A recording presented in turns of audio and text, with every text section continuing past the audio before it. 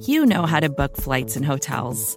All you're missing is a tool to help you plan that unbelievable travel experience. That's why you need Viator. Book guided tours, excursions, and more in one place. There are over 300,000 travel experiences to choose from, so you can find something for everyone. And Viator offers free cancellation and 24/7 customer support for worry-free travel. Download the Viator app now and use code Viator10 for 10% off your first booking in the app. Find travel experiences for you. Do more with Viator.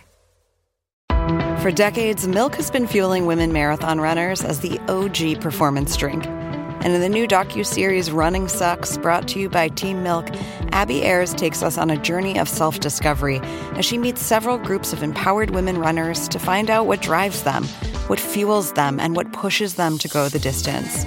And in the process, she learns that she too can be a distance runner. You can watch the series at runningsuckstheseries.com and register for the inaugural Every Woman's Marathon at everywomansmarathon.com.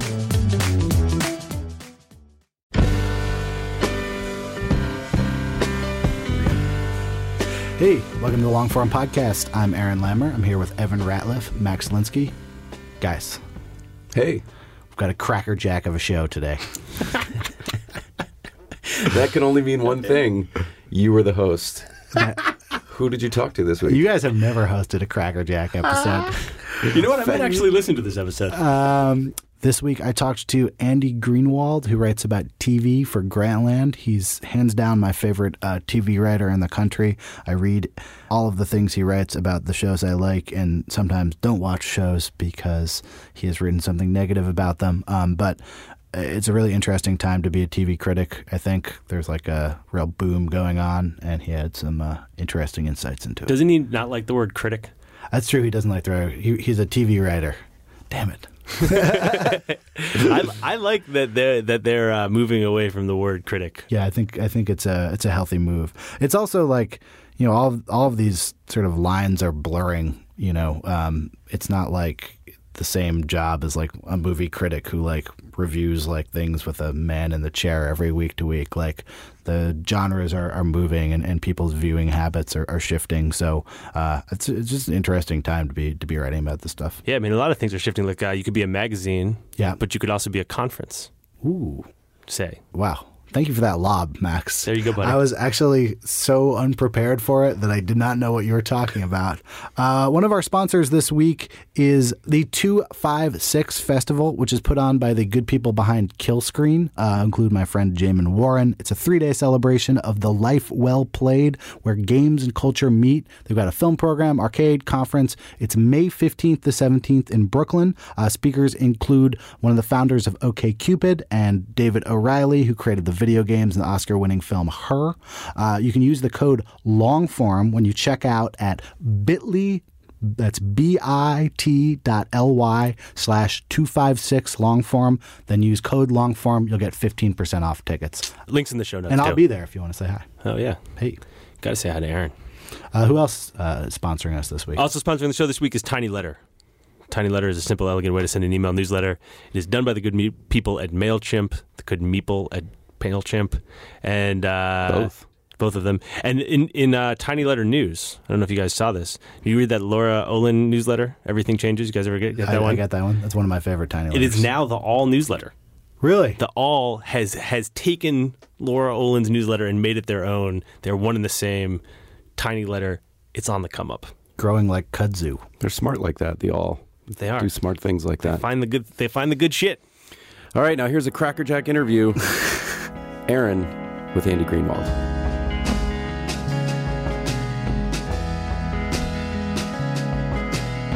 Welcome, Andy Greenwald.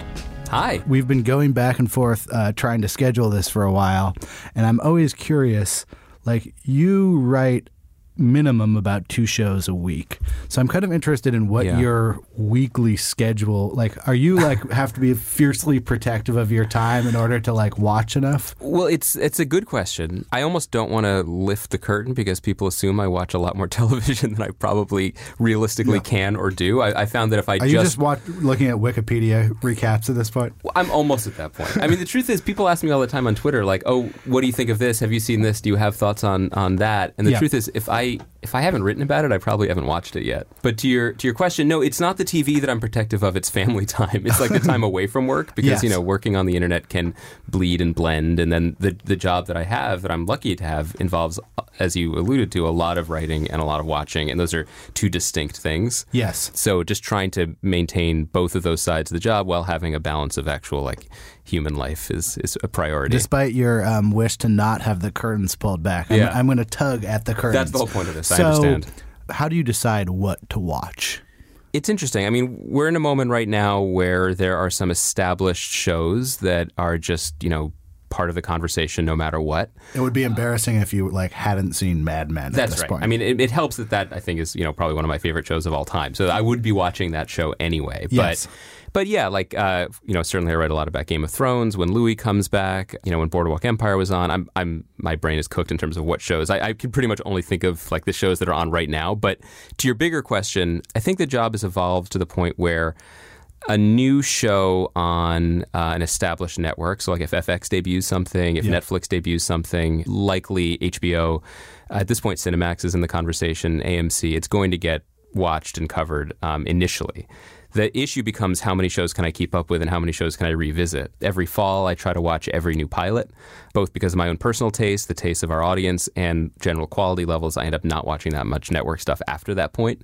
If I could change anything about my job, I wish that I had more time to just press pause on all of the obligations and assignments and just maybe catch up on something unexpected, delve into something surprising. We really don't have much off-season anymore, It's not like sports, and the summer is now busier than the fall. Like in January, there was a moment when a couple new shows that I was sort of excited about, under-the-radar shows, like Fortitude on a network I'd barely heard of called Pivot. But even that, I never ended up being able to finish. I have to circle back to it. How do you know when to jump off the wagon? For me, it's actually become more of when to stay on the wagon. Okay. Like, there's so many shows that I am absolutely going to be watching every episode of, and then that's already a huge chunk of time.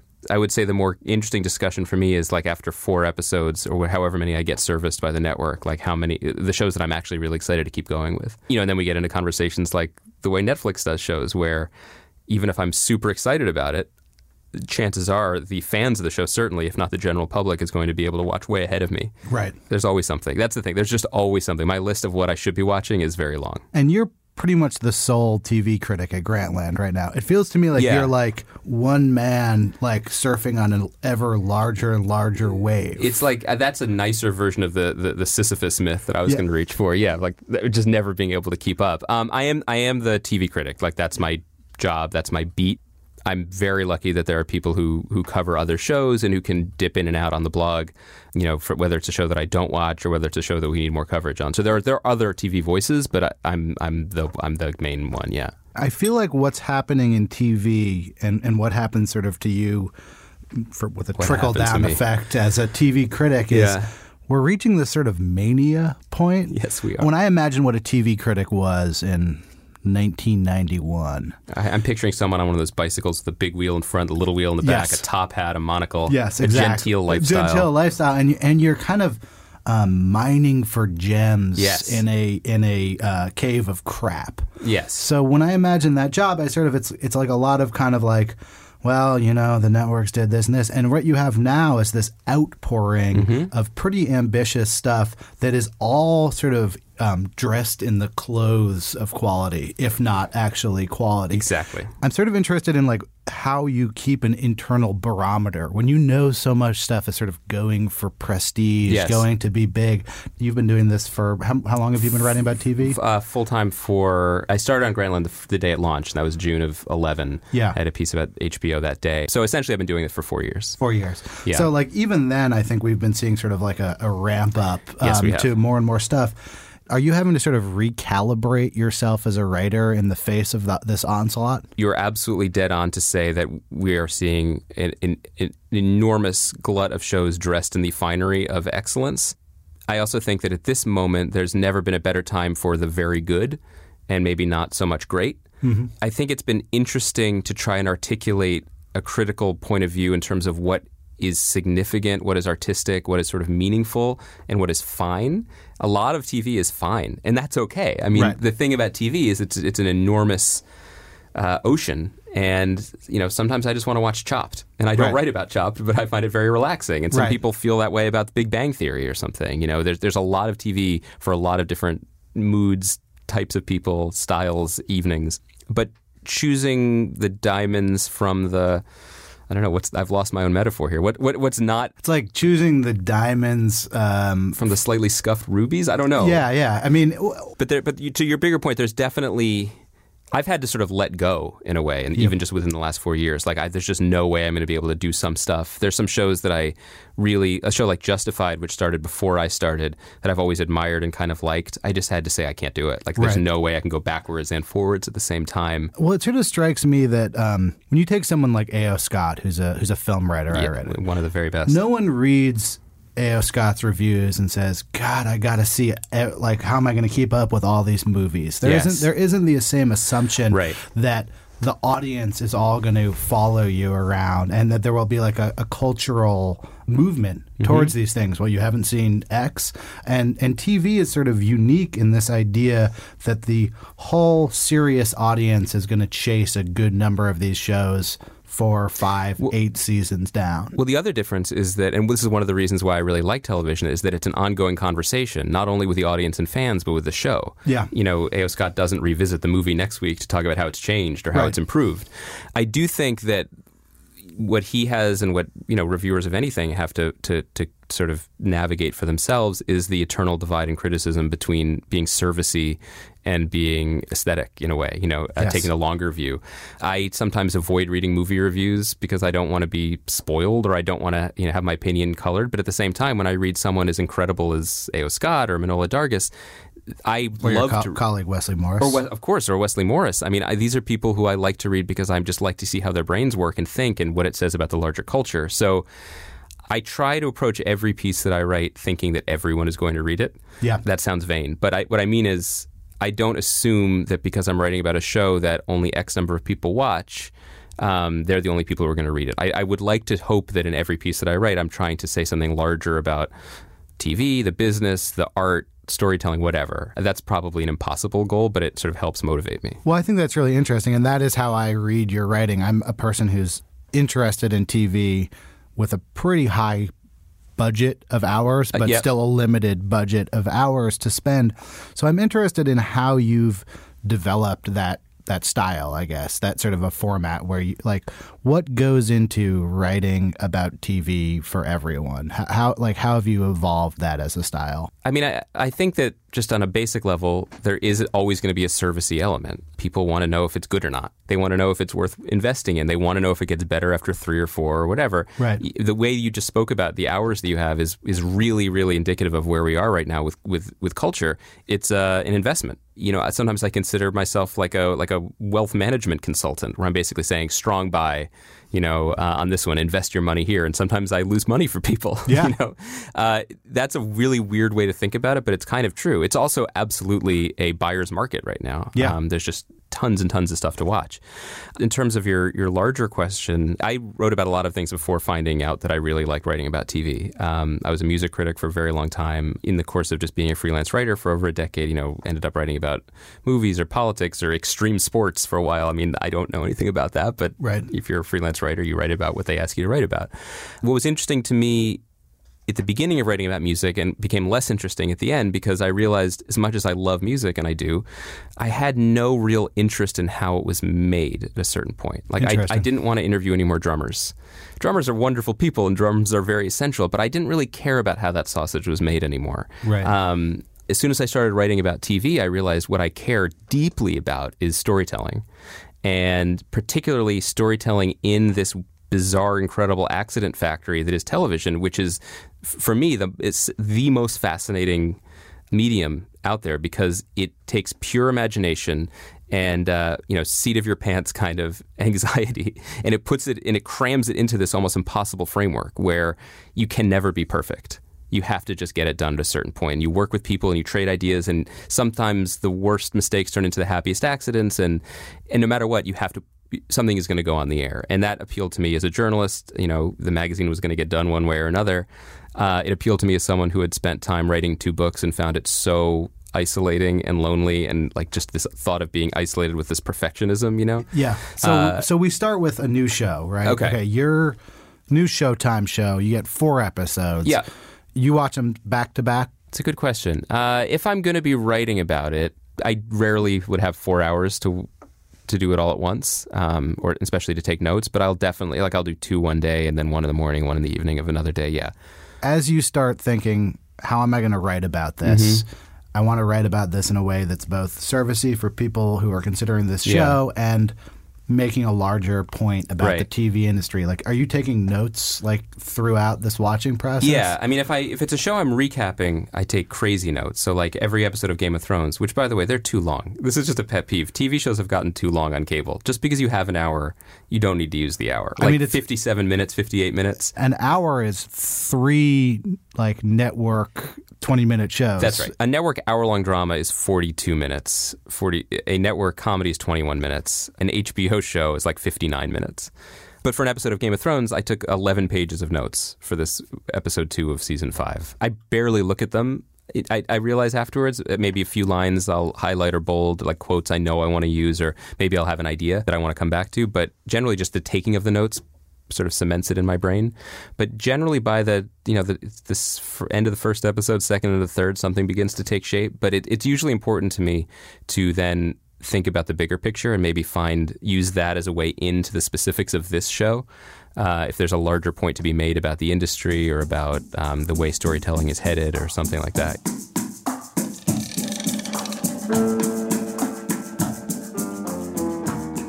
Hey, I'm going to pause things here for a quick word from our sponsor, The Great Courses. Maybe you started their course writing creative nonfiction. I know I did. I've actually moved on to another one of their lecture series, which I've been watching. It's called The Modern Intellectual Tradition, From Descartes to Derrida.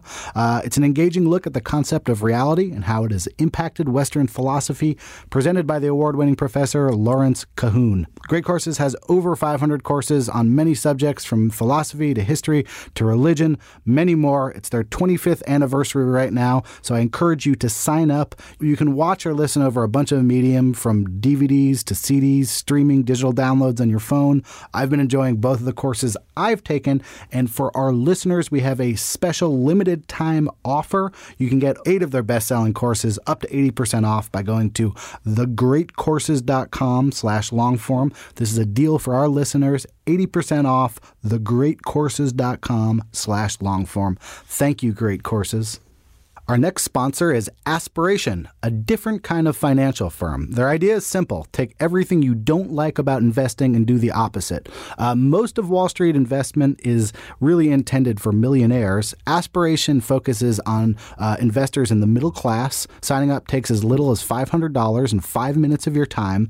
And the best part is you choose the fee you pay them, even if it's zero. They don't make a cent other than what you decide they deserve. That means you know they're committed to working for you. Aspiration is the most charitable financial firm in America. They donate 10 cents of every dollar their company makes to microloans for struggling Americans working to build a better life. So I want you to go to aspiration.com/longform, and you can sign up. As we said, less than 5 minutes to get up and running. Their motto is do well and do good. And isn't it time a financial firm was built on helping us do a little more of both? Again, aspiration.com/longform. Thank you, Aspiration. I should note that past performance is not indicative of future returns. There is no guarantee that any investment product will achieve its objectives, generate profits, and avoid losses. Investing involves risk of loss, and alternative investments may not be suitable for everyone. Before investing, consider your investment objectives. Okay, here I am back with Andy Greenwald. When I watch a first show, I'm usually kind of consumed by the awkwardness of a pilot's newness. Yeah. And I'm constantly thinking, is this good? Should I keep watching this? My brain kind of can't relax into that stoned kind of like... I always actually try to use this as a bass drum underneath everything. Making TV, making anything is really hard. I know I can get a little bit rough on shows sometimes or on people, but I do really admire the creative impulse and that they're making something. And if it's not done in a negative or cynical way, like some shows are, I try to give the benefit of the doubt as much as I can. On the flip side of it, I've seen things enough to kind of see the trends, like a show like The Comedians on FX that debuted recently. It's a comedy with Billy Crystal and Josh Gad. I watched the first episode and I immediately knew what I thought of it. I watched 4 more through gritted teeth, but it was so just evident the DNA of what the show was, how it failed, first of all, in the sense that if the show is supposed to be about an older comedian and a younger comedian and their clashing sensibilities, you have an older comedian in Billy Crystal and you have Josh Gad, who's not a comedian. So you've completely fumbled the core idea of the show. But second, I just immediately knew what it was, which was this very, very soft, very easy, self-congratulatory Hollywood, and I'm putting in quotes, satire, right? Which is what Entourage kind of was, and what Episodes does this a little bit too, although that's a better show, which is where people in Hollywood they're sort of poking fun at things but winking and hugging themselves at the same time. So it's a lot of jokes about validated parking and your PA getting you the wrong gluten-free lunch. And this isn't funny. This is an idea of funny. And so I knew that immediately, but I still had to tough it out for the rest of it. I'd like to pause you here because there's something I want to invent a word for. Please. And perhaps perhaps you can come up with the word and then popularize it. I'm going to say that the number one, the original place you see this is the Ricky Gervais show Extras. Oh, exactly right. It's a celebrity playing a heightened and terrible version of themselves, right? But with a sort of wink where everyone's it's like, in on the joke. Hey, I'm not terrible. Would I play an asshole in this show if I was actually an asshole? I really hate that softness, and it's something I actually just dinged Silicon Valley for. I think it's a very, very funny show with great performances, but what is it doing? Because it seems like a satire, but the characters are pretty much only interested in making money. And, the show is populated with actual tech entrepreneurs and so-called tech critics, and everyone seems to be high-fiving each other, and that sort of turns everything soft when it should be hard. It's the opposite of Veep, which intentionally creates a fantasy political world that actually feels a lot like our world because they're not afraid of anybody or anything. And they mention no one who's real, no one makes a winking cameo. It just nails everyone. Yeah. But to go to your question, I mean, the thing is that's hard, especially in the age of Netflix and binge watching, is you never know totally. I can't think of anything that I've really gotten wildly wrong in terms of my initial sensibility, in terms of my own taste. Yep. There are shows that I have underrated or overrated, certainly, and there are a bunch of people on Twitter who get very angry when I review a Netflix show off of 3 or 4 episodes, and then 48 hours later they've watched all 13, and I was so wrong. But I was reviewing what I was given, and I was giving the general sketching it all out. Where do those large, I talked to your colleague, Wesley Morris. Yeah. And I said, a lot of your movie reviews end up being about race and class. Yeah. Like these are repeated themes. He was like, look, I don't want to write about race and class. That's what I see in a lot of Hollywood filmmaking. There's a lot of kind of weird shit going on, and I can't not write about it. What is it that you see? What are the sort of underlying DNA patterns that you see under TV that you kind of feel like you have to react to? I'm really interested in the psychology and humanity of people as viewed through fiction. I really believe deeply, I was an English major, in the idea that through art, through made-up fiction and made-up stories, we can explore ourselves and our psychological terrain and learn something about ourselves and provide insight and context. And I really care about this sounds ridiculous and just in a small room in the middle in the evening, but I care about honesty. I care about emotional and intellectual honesty in comedies and in dramas. A show like Mad Men or The Americans, or recently, Better Call Saul was great. They're pushing in directions. And yes, I care about something that looks cool and dynamic camera angles and performances. But I think that what I try to do in my writing is, that's where I go to first. That's my go-to place, is to write about the emotional motivations of characters and character work. And I appreciate that there are other critics who come at things quite differently. Like Matt Zoller-Seitz at Vulture and New York Magazine. He's a very good writer, and he cares so much he knows a lot about film direction. He's a visual palette that I don't have.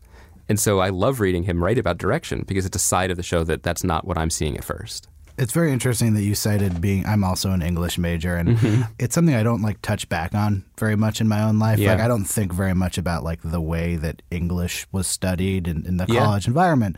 But when you study American or world novels, you see these sort of repeated tropes, and you say, okay, the Russian novel was tackling the same thing 6 different ways, and here are these different writers. And in your own work, and I think that you're not alone in sort of citing this as the big character of this time, there's this sort of continuum of Tony Soprano, Walter White, Don Draper, the difficult man, the American anti-hero, and what are we going to do with him, and primarily how does his story end, being the like chief concern. When you take an idea like that, that's like not a original idea, you're not the only person writing about it, but you're writing about it across many, many different columns. How do you keep like a thread like that going? That's a great question. And sometimes I wonder if I do. I mean, I do find myself falling back on similar ideas about violence and about just how exhausted I am with put upon privileged men. I certainly think we've done that. I've spoken to network executives in positions of power who would agree that we've done that, and that's kind of played out. I think that we've reached a point of just self-parody with shows like Low Winter Sun, which I come back to all the time. And the first thing the character says in that is he's staring in the mirror and he says, "I'm not a bad person," or like the world is in black and white, and even that show Bloodline. Like I just could not. My jaw dropped when you have Kyle Chandler, Coach Taylor saying, "We're not bad people, but we did a bad thing." It's like, nobody is good or bad. Let's move past that and let's actually deal with people.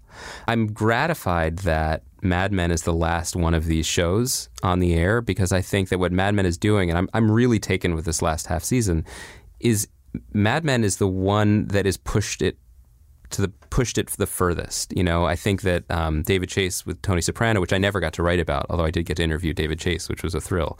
He has a lot of anger and a lot of cynicism, and working in TV and being stuck in the same rhythms of storytelling in the 70s and 80s during the really lean years for quality TV. Yeah. Which George R.R. Martin also was. Yes, he was burned out on that too. And you can see a lot of anger at the status quo in a lot of ways in their work, although played out in different ways. Because I think I'm not the first person to say this, and I probably won't be the last, but The Sopranos, I think, was angry. And it was angry at the audience too at a certain point, because he kept saying, "This is a monster. I'm giving you a monster and you're cheering every time he takes another scalp." And I think that the stasis, the fact that he could never not be a monster, that was his point, Whereas I think Matt Weiner worked under David Chase, but what he's showing is that people can change. It's just they're inclined not to, and it's so incredibly hard. And we've reached the end of this series at the end of a decade, and our main character, Don Draper, he's still in a circle. He's still stuck in a cul-de-sac of his own making, of vanity and ego and alcohol and his own past and his own burden. And that can be frustrating viewing. Yeah. But I've been finding it almost exhilarating to see something so naughty and so psychological and so true to our lives as human beings represented in a show. That's like a great point to like dissect. Okay. So, you wrote, actually, I'm going to read something you wrote about this newest season of Mad Men. Yet I find myself marking its passing with an antiquated desire to see it continue indefinitely. Yeah. If there is no obvious ending, why force one at all? Couldn't it spin on for years like a whiskey-soaked CSI? Yeah. So I also have been watching Mad Men. I've also been thinking about Mad Men. So when I see that, I kind of go, it feels to me like this show has been spinning for about 3 years in the same groove. Couldn't, in some ways, that have been like executed in one final season? And what starts sort of running in my head is this like a business thing? Is it like we had to fill this many seasons? It's so hard.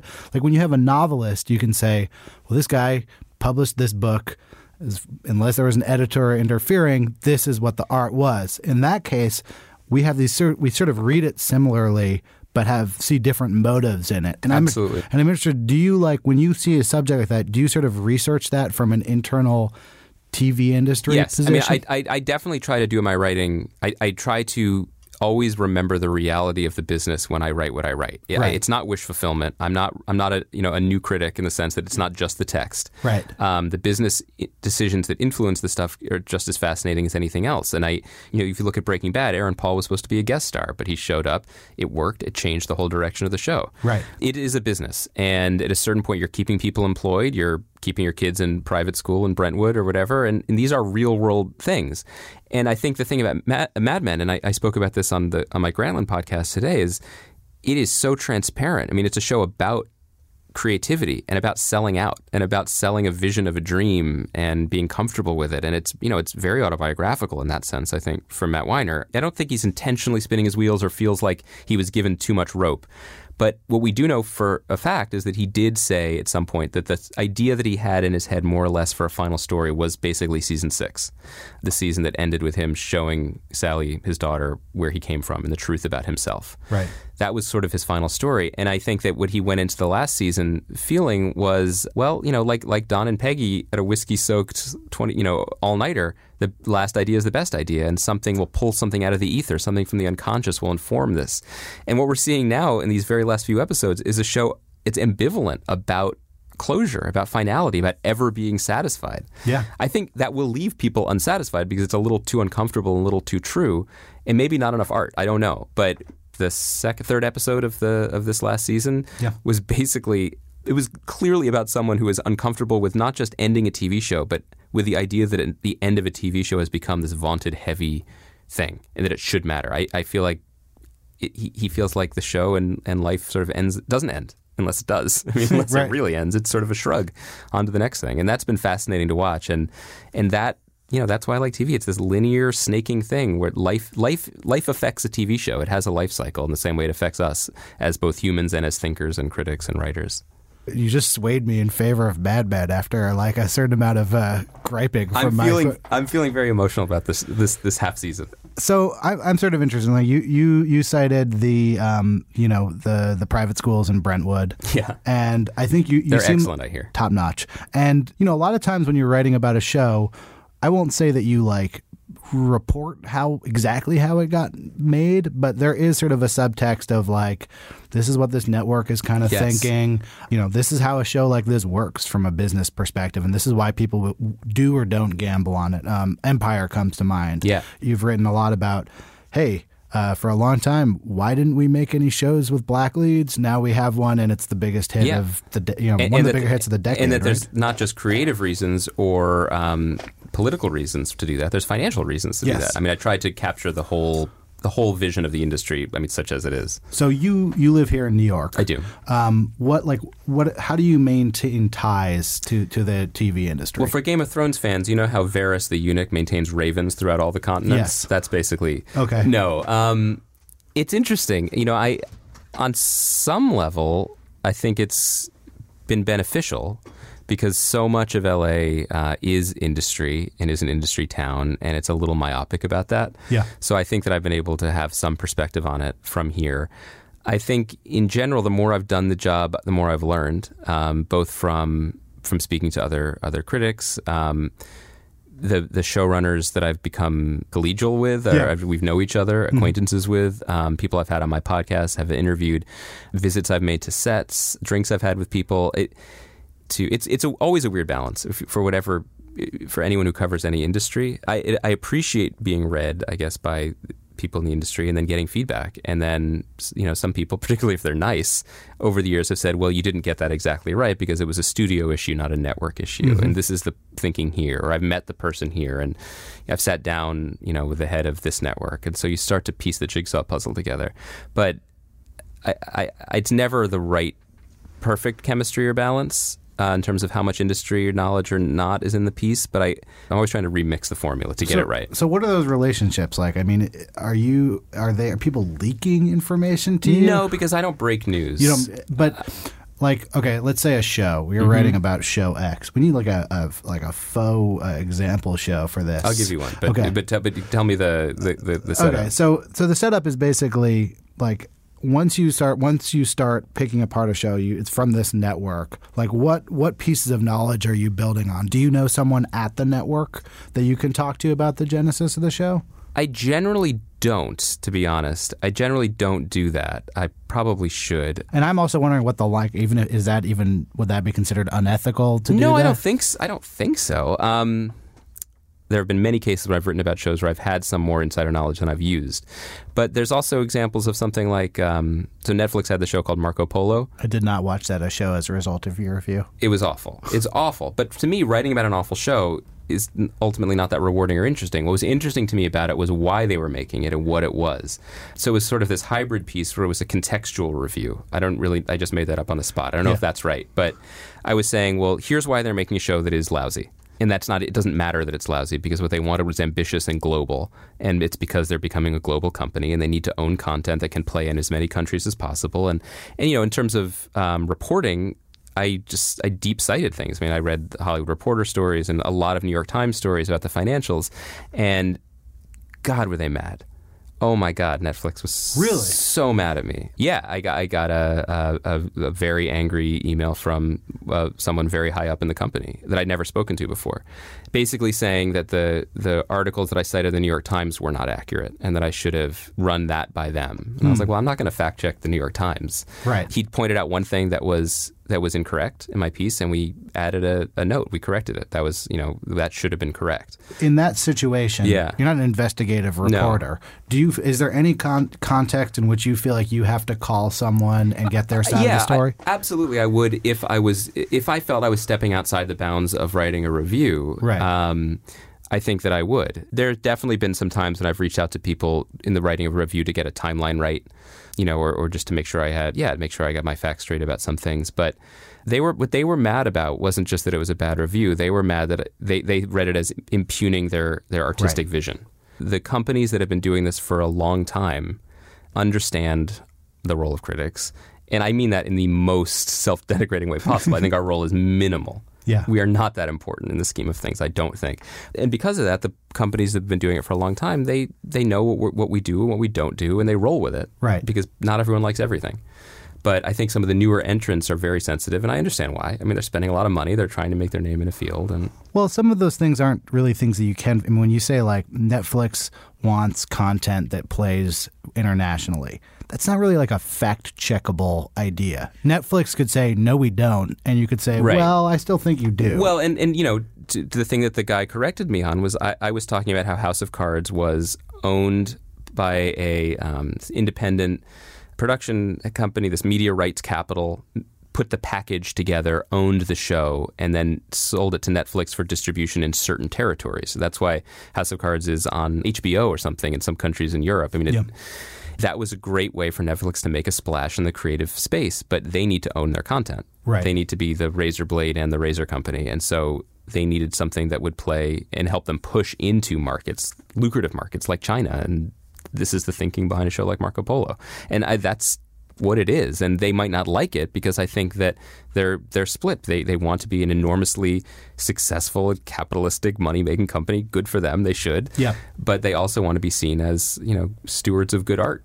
Everyone wants both. And very few people are able to do both. Sort of in the same way that Silicon Valley wants to make lots of money, but also wants to change the world and be recognized as good at the same time. This is kind of the age of the win-win-win. Everybody wants to win at everything. You're right. It's really true. And, I write a lot of really nice things about FX. I think they're a well-run network, and I think they make great shows.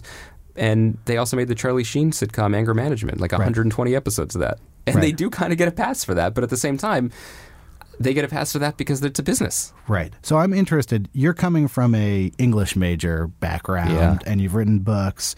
Where did you start off as a writer? At Spin magazine. Yeah, I interned for Spin when I was in college, and I was writing about for the Arts, the weekly paper about music mostly. And I interned for Spin in the summer of 1998, and they at that point had only web presence was on AOL for AOL subscribers, and it was called Spin Online, and they couldn't pay anyone, which made it perfect for interns. So by the end of that summer, I wrote a few reviews for them and kept it up when I went back to school for my senior year, and they went online boldly in March of 99, really just hitting the wave. And the first review on the site when it went on the web was of Blur's album 13, and I wrote that review. So I got paid for that. That was my first paid gig, and I ended up getting a job right the week after I graduated. I started at Spin as an assistant and was there for a while. That was the last kind of golden period for like a magazine like Spin? It kind of was. Well, for all magazines. What was it like working at Spin, like early aughts? I mean, working at Spin was a dream because I was such a huge fan, and there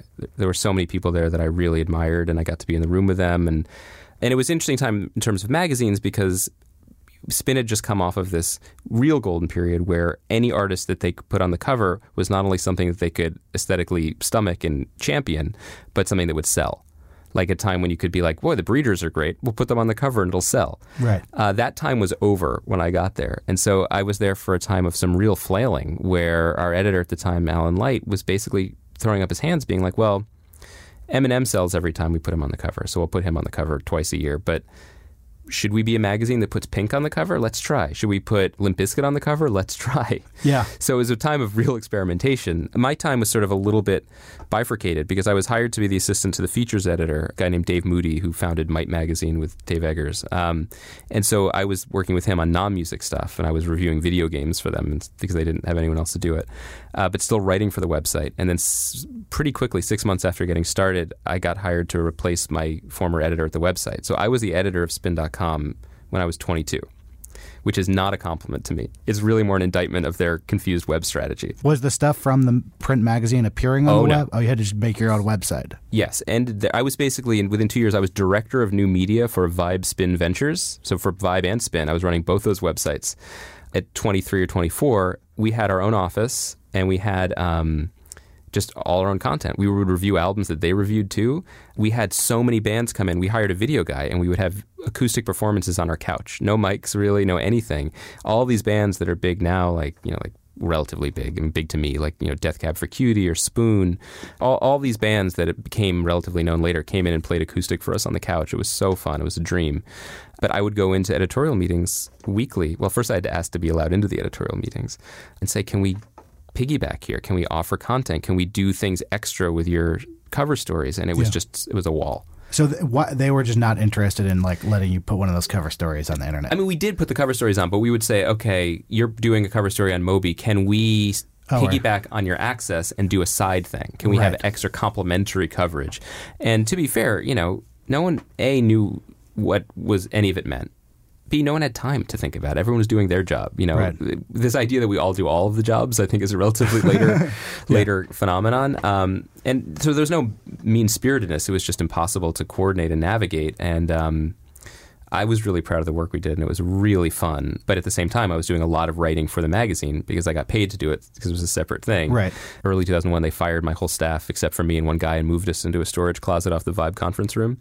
So that was when I was like, this is not working out. So I got a book deal to write my first book and then left, but stayed on the masthead and wrote a bunch of cover stories for Spin for a couple of years after that. The book was about emo? The first book was about emo and teenagers, and that came out of some stories I'd done for Spin and turned into more stories I did for Spin. I was freelance pretty much from that point on. I wrote a novel after that called Miss Misery and was freelancing for whoever would have me. Like I did a lot of stuff for Spin. That was my main gig for a long time until they had a change in ownership. And then Entertainment Weekly I wrote a lot for, and Blender I was writing a ton for, and cover stories, and Rolling Stone eventually, and then Vulture. And compared to like writing about TV now, like what was the challenge of writing about music during that period? What was amazing was being at the bleeding edge of two dying industries at once.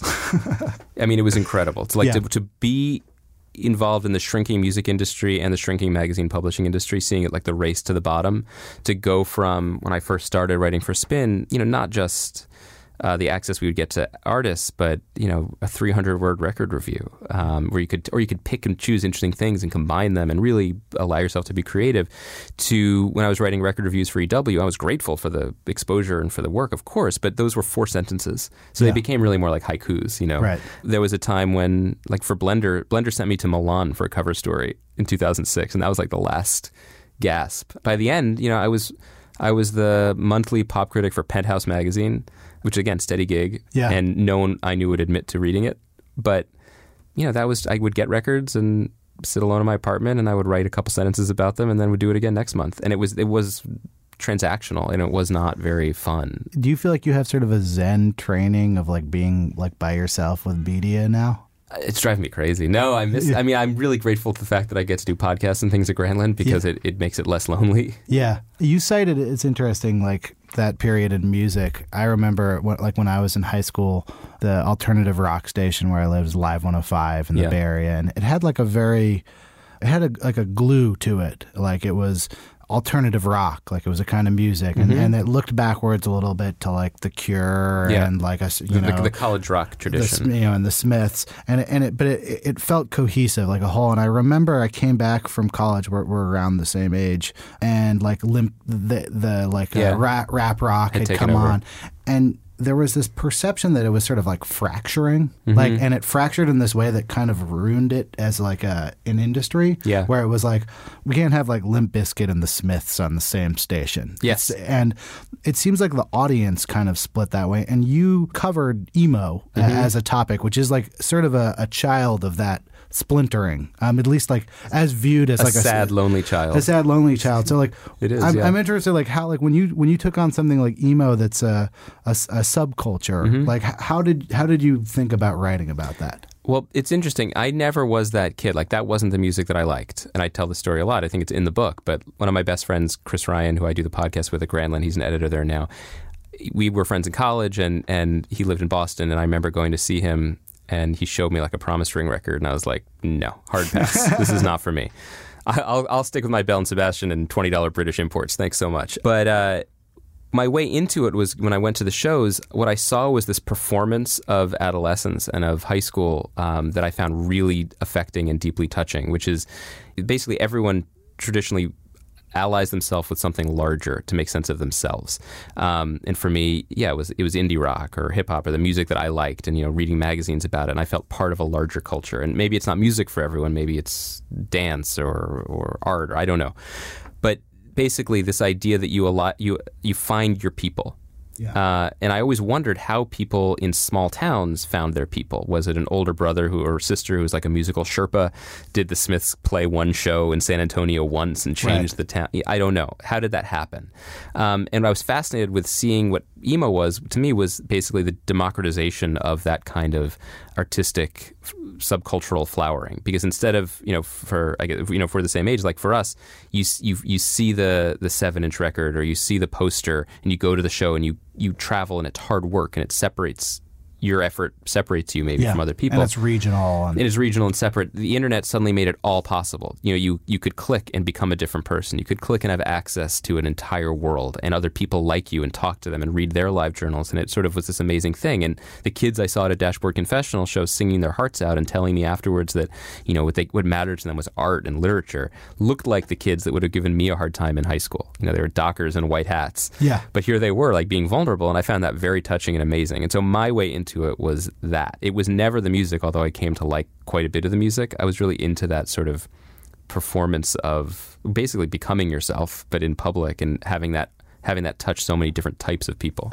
I'm going to go out on a limb here, and I haven't thought this through very far, but we have this idea of fandoms, and that like in the internet age, fandoms are kind of like king. You go to Comic-Con, you get your fandom out there. The movie can't fail. This Avengers movie can't fail. We got a fandom behind us. 50 Shades of Grey, it's got a fandom behind it. People are writing the fan fiction. And a femdom. Sorry. That's definitely staying. TV seems to be, and there was sort of little fandoms that have cropped up, but for the most part, TV is not a fandom medium right now. You see people like very promiscuously moving around different genres of TV. Oh, right, yeah. You don't have your show that's your show and like fuck all the other shows. People are very sort of diverse in their watching, and it seems to me like, at least in my own experience of TV, like TV is the thing that like I would tell my parents to check out a show. Yes, you're right about that. And this is maybe the number one reason why I prefer writing about TV to about music, is that it's not tribal. Yes. It's not protective. Is there a single TV tribe out there? Yeah, True Detective fans who burn me in effigy every night. Being a critic or, expressing an opinion can be touchy, because especially for people who are younger and love something unconditionally and haven't really thought critically about stuff. If you criticize it, you're criticizing them. Right. Yeah, I try to always remember that I would have felt the same way if someone said something when I was 20, 21, or younger. I always say, look, well, if I didn't like it, I didn't take it away from you, but it feels like I did. I think, if I went into their house and took something that mattered to them, if they read me saying something negative or cruel about it. But you've really touched on something, and you're exactly right in the sense that people are enthusiastic about TV. I love enthusiasm in general. People want to read about it. They want to talk about it. They want to know more. They want to extend its presence in their lives. And you're really right about that. People are more generous about TV than they are about anything else. And I think it's become, again, a communal medium. I think movies used to be that. You would go to the movies. Yes. TV is kind of the last communal medium that we have, in the sense that music has fractured and become a very independent thing, and it always was more tribal. But people used to talk about the water cooler show, but the internet is that water cooler now, and people want to be part of the conversation. It's really nice to be a part of something that people generally want to talk about. They don't feel violated when you talk about it. Actually, the era that I've been writing about these last 4 years has seen the fracturing of what had been a very consensus-dominated landscape, in that I think everyone watched The Sopranos. Eventually, everyone watched The Wire. Certainly, by the end, everyone watched Breaking Bad. Kind of the only show we have left that's like that is Game of Thrones, and it's not my favorite show, but it's my favorite show to be a part of. Yeah, because I get to share that experience and engage with it and make jokes and get just berated when I make a mistake. But I do like that social aspect of almost anything. When you see a trend, something like that happening in TV, like that feeling right now of kind of like, hey, we're all in this together, like we're all watching Game of Thrones together. Yeah. Are you seeing the sort of undercurrents moving like on this show or in general? Just in the whole TV climate? Like, how do you know when stuff is changing, I guess? Because I feel like a lot of your writing is about, it used to be like this, but actually now we're seeing this. Yeah, and I'm trying to do that I appreciate you noticing that. I mean, I'm trying not to do it in a, I'm trying not to say that the house is on fire. I think that generally things are fine, and we just move through eras. But I definitely always want to try to connect the past and the future to the present in what I'm writing about, because we're always moving towards something in the industry and in life. I think that we are losing that consensus show. And it's not too dissimilar from what happened with music, in the sense that, now everyone can have their favorite things and find them pretty easily. Netflix's whole, and now Amazon too, their whole point is to provide as much as possible, targeted to as many different people as possible, and to get it to them in a way that's convenient to them. Right. People often say that I don't really like the binge watching model because it doesn't help me as a critic, which is probably true on some level. But on a deeper level, I really care about the idea of episodes being of value on their own, of things being portioned out in reasonable ways, or in the ways that they were created to be portioned out. And I like the conversation. I like the way that we can all, whether we watch it on Sunday night or Monday morning or by Tuesday, at the very least by Thursday, we've probably seen it. And then maybe we can talk about it. And I think that we've seen examples of shows that have been dumped to be binged, just sort of, they hit and then they fade into that sort of individualized ether that I think is, it's great for you and your significant other on the couch. But I do miss the communal aspect of it and the shared conversation. Well, there's an element of the communal aspect. Like, I guess Lost is maybe the first show I remember this. God, it was great. The people behind the show were clearly looking at how people were reacting to individual episodes and sort of like probably too much at probably times, reacting a little too strongly to it. And I know that you host a podcast that often has showrunners on it. So I'm interested in like how you've sort of gotten in the head of the people who are making these shows. Like, what do you ask a showrunner, and like, what are you interested in about how these shows are made, that you bring to the table in an interview with someone like that? Almost everything fascinates me. And you mentioned the business part. I mean, the showrunner is an almost impossible job where you're both driving the train and laying the track at the same time. Yeah. I love the idea of a season of television divided into 12 episodes or whatever, and when you sit down in the summer, it's a blank canvas. And they have to really think about, well, what matters to them? What do they value? What stories do they want to tell? Where are the characters, if it's a second or third, fourth, fifth season? Where were they? Where are they going? What do they want to do with them? And then there's this weird alchemy where ideas that they had set in stone, tracks and paths that they had written, some of them maintain all the way through, but then others start to change and mutate and evolve, and with casting and with your writers come into the room with their own experiences and lives. And I think there's something really inspiring to me about being at the head of that. What do you call the room where they drive the train? It's not a cockpit, but I was going to say the caboose. That's the wrong side. That's the wrong side. The engine room. Being in the engine room of something like that and driving it, and mostly when I talk to showrunners, they just seem dazed, like they've just been in a bunker, right? And they don't know how it happened, and they haven't seen daylight or their families for a long, long time. And so when I tell them something, good or bad. They're just like desperate. They're like, tell me, what is the world outside? How is this being received? We have no idea. It's really good when, they'll admit that why something didn't work or how something didn't work. You seem very interested in sort of the idea of imperfection. Yes. Well, I think that TV is essentially an imperfect medium. Yeah. It just is. It's a movie can be tinkered with for days, months, years. Yes. There can be alternate versions released. You can fix it later. You can fix it in post, TV, you just got to do it. And there's this thing where, where you plotted out a season of television, you've done the most work you can, and you've been very in advance of something, but there's this episode where there's a beloved character, and that character is going to have this beautiful final arc and die. Yeah. At a certain point, it's Tuesday.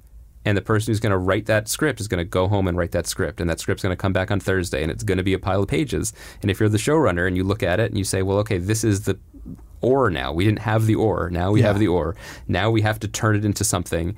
And we can't turn it into, Michelangelo's David because we have to shoot it on Tuesday. Or we have to show it to the network. We have to, whatever the next step is. We have to hope that at a certain point, you put it in the red copy or whatever, numbering, coloring system they use, and the cast reads it, and then you film it, and then it's done. And that's incredible to me. And I relate to it also because right now I'm sitting with you. I have to write a column this week. I have to write a column next week. I have to write a recap for Game of Thrones episode 3. I haven't seen the episode yet. Right. We're talking on Monday. On Sunday at 10 p.m., whatever I've written this week is going to be on the internet, and people are going to read it, and then I have to do it again. And so I definitely am projecting. Do your columns get edited before they get posted? Oh, yeah. I mean, we have a great infrastructure that I'm very, very grateful. Are those people editing in the middle of the night? Sometimes. I mean, I have the first 4 episodes of Game of Thrones, and I've been filing the recaps on Fridays so as not to ruin anyone's weekend, including my own. But often with other posts, like things that are written for the blog on the site, I'll write the piece between 8 a.m. and noon, turn it in at noon, and it's on the internet by 2 p.m. If I'm lucky and the editor didn't find anything, and it'll just pass it to copy edits, fact checks. Are you constantly like, oh shit, I could have written about this right as something goes up? Honestly, no, and that's why I generally do better when I think about it the day before. Maybe I'll take notes. I'll have seen the show. I'll be as prepared as possible. Maybe made a list of ideas that I have in my head. Maybe. Yeah. But it's generally best when I just wake up clean, have a cup of coffee, and just write it. And then I generally don't ever regret because at least in this job, I know I have another crack at it. I know I'm coming back at some point. The model of that kind of writing seems to sort of originate, like Bill Simmons is your boss or editor-in-chief. Boss, yeah. And he, that's his thing. Like, he posts a lot of columns. He was probably the most prolific sports writer of the last, his era. Is that something that you gravitated towards naturally, or did you have to train yourself to work at this clip? Definitely have to train yourself to work at this clip. There's no question. I think I took to it because I preferred not fiddling, not getting too cute, because if I'm left alone, I will. I also really appreciated, after you mentioned Solitude, I really appreciated immediately having access to his amazing audience and the platform and being able to get feedback and response and not feel isolated anymore. But he gave me a good pep talk once, which is, when it became clear that there would be the one piece a week that was a column that would be in the future well and be a little bit more of a focus. Yeah. He was saying, well, this is what a columnist is, and no one would be surprised that he used a sports metaphor. But, a columnist is a pitcher. You have to take the ball in this case, every 7 days. And some days, you strike out 10 and you go 8 innings. Some days you get knocked out in the 4th, but you take the ball and you throw your pitches. And that was hard for me because even though I'm talking about how much I appreciate the deadlines, I also hate the deadlines, and I want everything to be good, maybe too much. Is that tricky with you were talking about getting this email from Netflix being pissed off, and you have relationships with a lot of these showrunners. You're rapidly writing about a show that probably is someone you may encounter. Do those things wear on you? Well, one thing that I have always tried to hold on to, and I hope I've been able to keep up with it, is that I'm of no use to anyone if I'm not honest. I'm of no use to myself. I'm of no use to my editors, the readers, and even the people making the shows. If they're serious about what they do, I have to take what I do seriously. And I try to keep it not personal, and I try to keep it, I try to give it the rigor that it deserves, even if it's not good. Mm-hmm. That said, if I know I don't like something and I'm not going to like something, I try to stay away. I mean, I just don't. I'm not going to go to the premiere party. Yeah. Premiere parties can be very nice and fun, but if I'm not liking the thing, I don't really feel good about going to take their drinks or glad handing. But then also these people are professionals, and they're generally, and I'm grateful to it, they're generally gracious. I don't know what they say about me behind my back, probably nothing good, but like Homeland, I championed, loved the show at the beginning. Had a great relationship with Alex Gonza, who runs the show, and he gave me some exclusive interviews, and and then I did not like the third season. Yeah, we're together on that one. Did not like the third season and wrote that, and then I did see him, and he was very gracious. He's a lovely guy, and I really appreciated this. It helped me too think about what I'm doing as a professional and as a critic. We talked about his kid's year abroad in college, and he asked me about my family, and like that was nice. And could you talk to him about that third? I mean, like that's what I'm wondering. It's like, can you only sort of talk directly to people about shows when you're kind of in the same boat as them? No, and I appreciate you mentioning that. I mean, I would like to sit down with him again. Yeah. That was at a social event. It wasn't a podcast. I probably should have had him on a podcast to talk about it. Yeah. Especially because in the fourth season, I was out on, and then I came back in on, and I think it's in a better place now. So maybe we could start from a more mutually appreciative thing. But it's a really good point. I mean, it probably would make for... Often it would probably make for better listening if I was more confrontational with people that I disagreed with, but at the same time, I don't always like doing that, and I generally don't want to talk to someone that I'm not enthusiastic about. Right. Okay. This is a question I think a lot of listeners are going to have out there, and I ask this question sort of as a naive person. What is the deal with recaps? Explain the rise of the recap. Well, theoretically, the recap started on sites like Television Without Pity for people who literally missed the show. Right. Tell me what happened last night. But fans were using these as an outlet to just sort of have their own theories and pet peeves and vent and obsess and love. And they became, kind of a style of writing in and of themselves. And so a way to sort of, we were referring to the water cooler, a way to sort of re-experience the show through others and with other people. Right. I think that Alan Sepinwall, who's now the critic at HitFix and is just a great critic, a great writer, and a really great and nice guy, he's been very supportive. I think that he sort of mastered the form. I mean, first of all, he's just unbelievable. He's a machine. I don't know how he has time to watch shows and have such clean and generally correct opinions about almost all of them. But I think he was sort of leading the charge in terms of what did everyone else think. Here's what happened the next morning. Here's my take on it. So he doesn't call them recaps. He called them reviews. In general, with shows, with the next morning, Monday morning, when everyone wanted to talk about The Sopranos or Lost was really the big one. Yeah. Lost really turned the tide. Everyone wanted to talk about it and their theories. And websites, which were trying to figure out how to monetize and how to become a thing, saw the traffic. Yeah. It was like, let's get in on this. I was a big champion of recaps for a while because when I was doing them for Vulture on shows like Friday Night Lights or doing them for Grantland on Breaking Bad or a show like the first season of The Americans I recapped, it was such a thrill not only to have the continuing conversation with the fandom, which is that word used, but see where people were with the show and even read the comments, which was okay back then and not okay now. We don't have them anymore. I'm very grateful to that. But to have a conversation with the show, to really engage with a work of art as it evolved and changed on that track we were talking about. Ultimately, I think the value of them became less and less. There are too many. There's no reason to read 11 takes on Downton Abbey. Right. There's probably no reason to read more than one unless you're a big fan. But, it became sort of a mill. Like you could just get young writers to just churn them out. You could pay them not very much because they would serve a purpose. Yes. And I think that some of the creativity went out the window with them. I also think we discovered internally that unless it's Breaking Bad, which is a phenomenon, it's of middling value because you're only writing to the diehard fans. And as TV has become more fractured and more, and more individuated, it's just not as valuable anymore. So the only show I recap now is Game of Thrones, down from a point where the first 2 years on the site I was always recapping one show at least. And I read the Mad Men recap. I read your Game of Thrones recaps, and I read Molly Lambert's Mad Men recaps, and they're actually very different experiences for me as a reader. Mm-hmm. I've read the books of Game of Thrones, so I'm like, so you hate me? Well, no, I'm not lost. When I read Molly's Mad Men recaps, my experience is it's kind of like an English class when someone's like, and this whole thing is like a metaphor for like, and I'm like, whoa, what? Yeah. I think that's a direction that they could go in with people vibing on their own personal takes on the thing and sharing their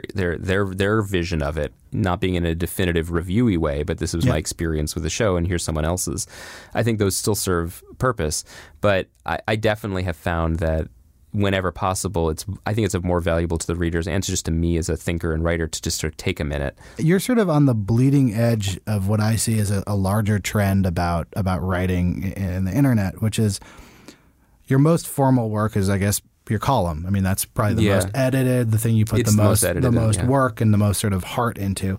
And then you're working on this sort of declining slope of casualness where you're doing a recap. The recap doesn't need to be quite as edited as or the preview, the quick take. Quick take. And the podcast is not going to be edited in that way at all. It's not prose. Right. I know that some writers who are sort of don't engage in the like podcast level of that are kind of like, everything I like do has to be like great. You know, it has to be like really like thought out. Is it ever strange to you sort of being on varying degrees of casualness in these different mediums? Well, I don't have that problem because everything I do is great. No, I'm grateful. I'm really, really grateful for it. I know I'm not the only writer who you've talked to who have said this. Writing is the worst. I hate writing. Writing is a nightmare. If you can avoid doing it, I highly recommend it. I love talking. Talking is much more fun. I love talking too. There's a reason why I'm hosting a podcast and never write anything. Yeah, it's much more fun. It's and it's much more immediate, and like I much prefer it. You don't get lost in yourself. You can't get trapped, and you're not wrestling with yourself in that way. So I'm so grateful for the outlet. The way my mind works is that if I'm told it's a column, I'm going to freak out more. Right. Like if you told me it was just a piece for the blog, I would write it faster. Right. That said, I do have more time to do the column. Dan Fierman, who's essentially the editor, Bill's the editor in chief. Dan is, I don't know his title, but he's more of a day-to-day editor.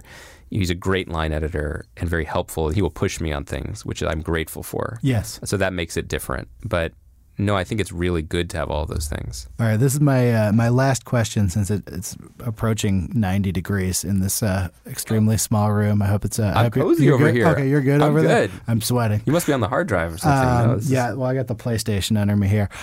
As someone who's thought so much about TV from sort of the inside out, from the business, the creative side, I mean, do you want to do that with yourself? Does that appeal to you?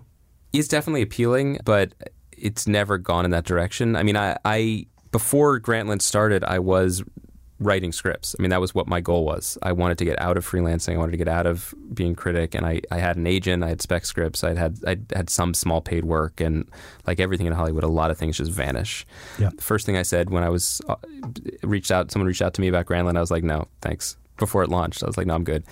And then before it launched again, Lane Brown, who's now at New York Magazine, came back at me and said, this is what we could be and what it could do. And I was like, I don't know. These jobs on the internet tend to get a little blurry. And it got blurry in the best way. And suddenly I had access to all these people and ideas that mattered so much to me from a different way than I had been going. But as soon as I took the job, I stopped. I mean, I had to stop doing the other thing. I think it wouldn't work to do both. But the desire and interest is there. But like I know for certain I could never work at NBC now. Like, like we said, I think Netflix is kind of unhappy with you also. I had to be honest, and I have to do the best job I can with the job I have now. And I am not out there looking necessarily to go into those fields on that level. But I'll put it this way: if you work in an industry and you care about it, I can't imagine not being curious to have access to every door at some point, just to find out what it would be like. Yeah, I mean, because even if it was all just like a long con to research to become the best TV critic ever, why wouldn't you say no? The point is just never say no. That's my advice to freelance writers in general. Never say no. Never say no. Thank you, Andy Greenwald. Thank you, Aaron. This was really fun. Appreciate it.